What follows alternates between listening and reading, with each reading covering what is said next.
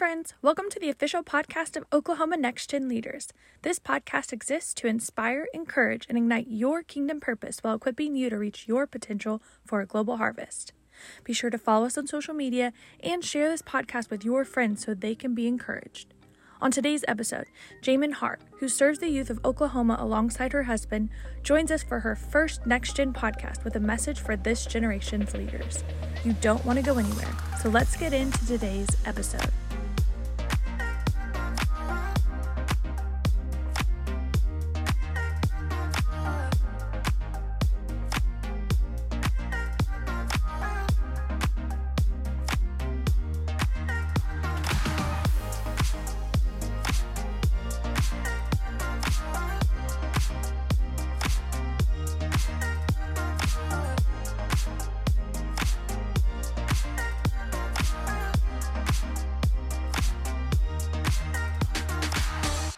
Hey Next Gen, it's Jamin Hart, and I am just so honored to speak to you all through this podcast. I have said it before and I will say it again. I am just honored that I am a part of the Oklahoma district, and I love all of you so much. Today, I felt to remind us of a calling that really we can all take part in. Something we desperately need, but often becomes overlooked by more engaging and pressing topics. But it is still a priceless topic. It is the topic of friendship. Perhaps one of my favorite stories of friendship in the Bible is of the paralyzed man in Luke 5 who had 4 friends. These 4 friends carried their paralyzed friend to the feet of Jesus. This was not some casual good deed they did because they were bored out in the desert heat. This was something that required physical, spiritual, mental, and emotional determination, all because they were persuaded getting their friend to the feet of Jesus when he could not carry himself was a task worthy of giving their own strength. Can we picture what this really entailed? They carried their friend on a bed through the heated desert into a chaotic town, pushing through crowds of Pharisees and peers alike, climbing up a shaky ladder to get on the housetop, breaking a large hole in the roof above Jesus' preaching. And they didn't cower down from the stairs in harsh words of bystanders. And because of it, they were able to lower him down through the roof. What part of that is most miraculous? Often we focus on the miracle of forgiving of sins and healing in the physical body once he arrived at Jesus' feet, because that is miraculous. But there is also a level of miraculous within his friendships. True friendship is miraculous. It is selfless, it is Christ-like, and it is created by God. The Bible speaks of friendship in one of the highest regards, and in God's overwhelming love towards us, this is how he chose to express it. John 15:15 says, "I no longer call you servants, because a servant does not know his master's business. Instead, I have called you friends. For everything that I learned from my Father, I have made known unto you." A friend. Abraham was a friend to God, and Moses talked with him face to face as a friend talketh to another, but we have that same privilege and promise from him. I am a friend that sticks closer than the brother. The reality is we all become who our close friends are. Therefore, first and foremost, we must be a friend of God, and he teaches us how to be a friend to others. When the paralytic man on his bed was unable to help himself or have faith for his own healing, his friends had faith for him. This is the very essence of what friendship at its core is created to do. empower one another to get to the feet of Jesus. If your friends are doing the opposite, make no mistake, they are not worthy to be called friends. We cannot be fooled. It is enemies of our soul who are the ones who lead people away from Jesus, not friends. The Bible says this when seeing their faith, the friend's faith, Jesus forgave his sins, healed him, and commanded him to take up his bed and walk. So it does matter who our friends are. Healing was made through friendship. It changes everything who we allow in our inner circle. So yes, this is a calling we can all take part in. To be a friend, a true friend who draws others closer to the feet of Jesus, who doesn't walk out in their hardship, who isn't in it just to get out selfishly whatever we can from the friendship because how it makes us look. This is something we can do to bring light and encouragement into our friend's dark night.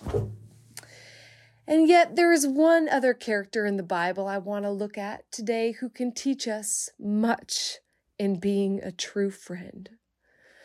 Elijah the prophet. He was truly a friend to the righteous. In reading 1 Kings 18:8 one day, a phrase jumped out at me. It says, "And he answered, I am. Go tell thy Lord, behold, Elijah is here." I could not help but note, suddenly everything changed when the announcement was made. Behold, Elijah is here. When Elijah arrived, everybody felt something. The scene instantly became more dramatic. It was an announcement of a spirit-filled presence, meant hope for those who were striving for righteousness and trembling fear for the enemy. How well we know Jesus showing up to a scene makes all the difference, but this scripture is talking about Elijah. Just a man, but a man full of God's Spirit. Our minds can surely identify with this because there has been a time when we heard an announcement of a parent or a loved one or a close friend showing up in our need, and suddenly, by their presence alone, we have just felt better. When I was engaged to my husband, pain from a neck and back injury from work one night had led me to go to the ER, and I was consumed with pain from muscle spasms that were literally visible in my neck. Weary from fighting the pain and the fear, I will never forget the refreshing moment. It was announced to me my future husband had just jumped on a plane from Oklahoma and would be arriving in Minnesota at midnight that night. Somehow, when my parents announced he was there, everything changed for the better. It wasn't, behold, Elijah is here. It was, behold, Jeremy Hart is here. And it made everything more bearable just by his presence. And although I could talk about my husband all day, let me get back to Elijah. Elijah, the prophet from God, had pronounced judgment through a drought, and for 3.5 years it did not rain, not a teeny-weeny drop of rain. The whole land was suffering as a result of the idolaters who brought the judgment from God. So after years of misery, even the wicked King Ahab had set out, desperately searching for water. When Elijah saw Obadiah, who also was searching for the hope of water, he spoke to him and said, "Go tell thy king, behold, Elijah is here." So for the first time in 3.5 years, with those words, there was a glimpse of hope for a brighter day, because his presence, Elijah's presence, a spirit-filled presence, means a glimmer of an end to a drought, because prayer to a true God had arrived. Let it also be said without the presence of God in Elijah and in us all, there would be no possibility to make peace and calm hearts. God alone is peace. A presence like that can only be found when the Spirit of God is inside of man, because we all produce what is inside of us. Elijah was a friend to the righteous. And there are 3 things to be said of righteous. A man, Elijah, showing up. The first thing we can learn from hearing Elijah is here means we have comfort, kindness, and the presence of God with us. To truly be Holy Ghost filled does bring comfort, because the Holy Ghost is the comforter. The Bible teaches us that before Jesus ascended into heaven, he said, "Behold, I send the comforter. I send my Spirit." God with us. So just to know God is in our midst is comforting. Just to know when the presence of a Spirit-filled person shows up in our situation, yes, that is comforting. There is kindness and the presence of the Lord. That changes everything, because contrary to the feelings of those who do not know our Savior personally, God's very essence is kindness and comfort. How often the psalmist spoke of the loving kindness of our God, even in the darkest storms of his life. Psalm 63:3 says, "Your loving kindness is better than life." Because David knew God in such a personal relationship and had experienced time in his presence, he knew it was better than anything else in David's life. On the mountain, in the valley, God alone made David's life beautiful. The reality is, when we arrive to the one in their sorrow and valley, we too can bring comfort and the presence of God with us in the midst of their pain. In times of hurt and fear, the hurting heart does not care if we are wearing the latest fashion or how attractive we look. They simply desire encouragement, support, and love. They desire comfort. And God's word and Spirit is still the only and ultimate comfort. To say Elijah is here also means there is a soul standing against the evil of our day. It means there is someone standing up for the judgments, laws, and the word of God. God's presence is not only kind and comfort to all with nothing to stand on. He is a righteous God, and he has to and does stand true to his word. He is not a man that he can lie. So even to us, to stand for something, anything, means we are also against something. The one who stands for godliness angers ungodliness. Righteousness infuriates unrighteousness, and holiness frustrates the unholy. Although we are commanded to love evil itself is always the exception.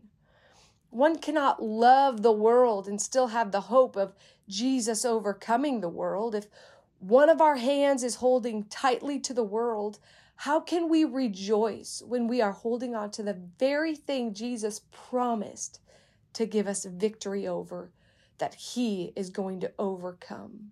Behold, he said, I have overcome the world. Yes, although our God is slow to anger, there are judgments and laws that cannot be bypassed. To love all does not mean we have to love their sin or condone their evil.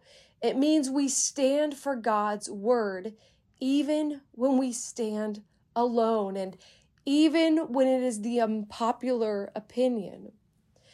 Elijah stood up against the frightful Jezebel, King Ahab and all those who served the gods and agendas of this world. Everybody knew what Elijah believed, and the truth is, it was comforting for many. We don't have to be ashamed to be a people who stands for the word of God, because the reality is when we turn off the news and certain things we see on social media, we find many sincere people who are comforted by the way we live. They're comforted to know that there is still a church that stands full of light in a dark world. People are longing for somebody to stand for righteousness. It is what a true friend does. To say Elijah is here is to also say there will be a lot of prayer being made. When we show up, does our presence mean there will be prayer? I believe it does, and I pray my peers would never scoff at the idea that we wouldn't be in pre-service prayer before church or think it rare to have prayer time in our home. I want my friends to know when anything comes up in their life, I will go to my knees with them in prayer.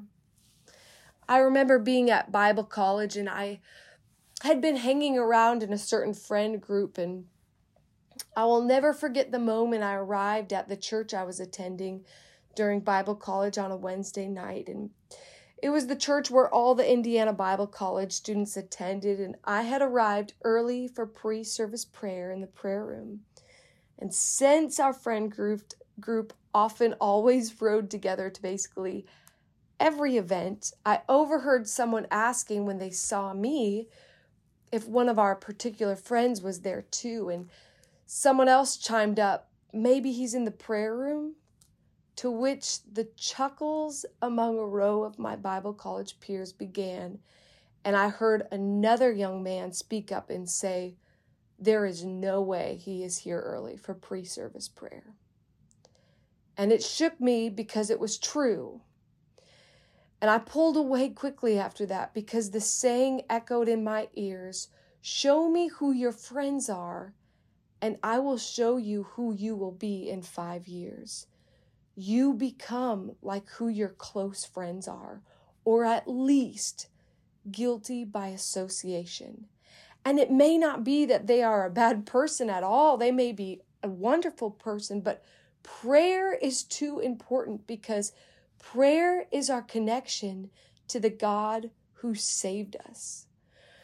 Prayer is unique in the way you do not go around telling everybody how long you pray or how much you pray. It is something people know by your actions, your spirit, your fruit, and your character. Elijah prayed when nobody was watching every day.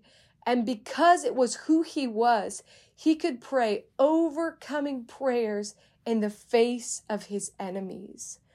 I am thankful I am from a family when we heard something came up or we got a phone call of a family member or church situation in need, we would stop what we were doing and we would pray. People know when we have a deeply personal relationship with our Savior because, again, you become like who your friends are. And we have the distinct and humbling privilege of being the friend of the Creator of all. I hunger for prayer. And to be perfectly honest, I don't think there is anything more beautiful we could do for our friends than to pray with them. It is the thing that comforts me to know the most when I am in a group of people that it is a praying group. It is what comforts me the most when I go through any trial that people are praying for me, because if I know that, I just know I'm going to be okay. We're going to make it through. There is prayer being made to the one who created everything and has power over everything. Prayer is complete and instant connection to the one who holds the world in his hand, the one who created every fabric of not only us, not only our bodies, but even of this world and all things therein. That is comforting. Prayer has proven to be my joy even on the sunniest days and my anchor in the storm. The comfort of prayer brings in times of trial is not in vain. We serve a God who hears and answers the prayers of his people. Just recently, my husband and I prayed 3 very specific prayers. And within a couple days, we watched God answer every single one miraculously. God never tires of hearing our voice. He doesn't get sick of all of our prayers. It comes before him, as the Bible says, a sweet savor. He longs for friendship from us. The people around us, yes, even in the world, are encouraged to know they have someone who is able to touch heaven on their behalf.